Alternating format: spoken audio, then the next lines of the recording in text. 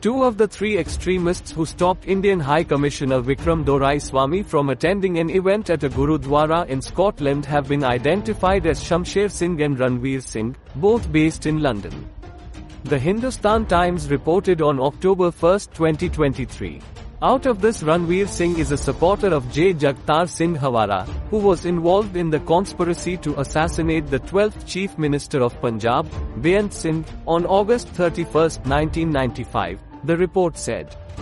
Convicted as a conspirator in the assassination, Hawara is serving life imprisonment in Delhi's Tihar jail.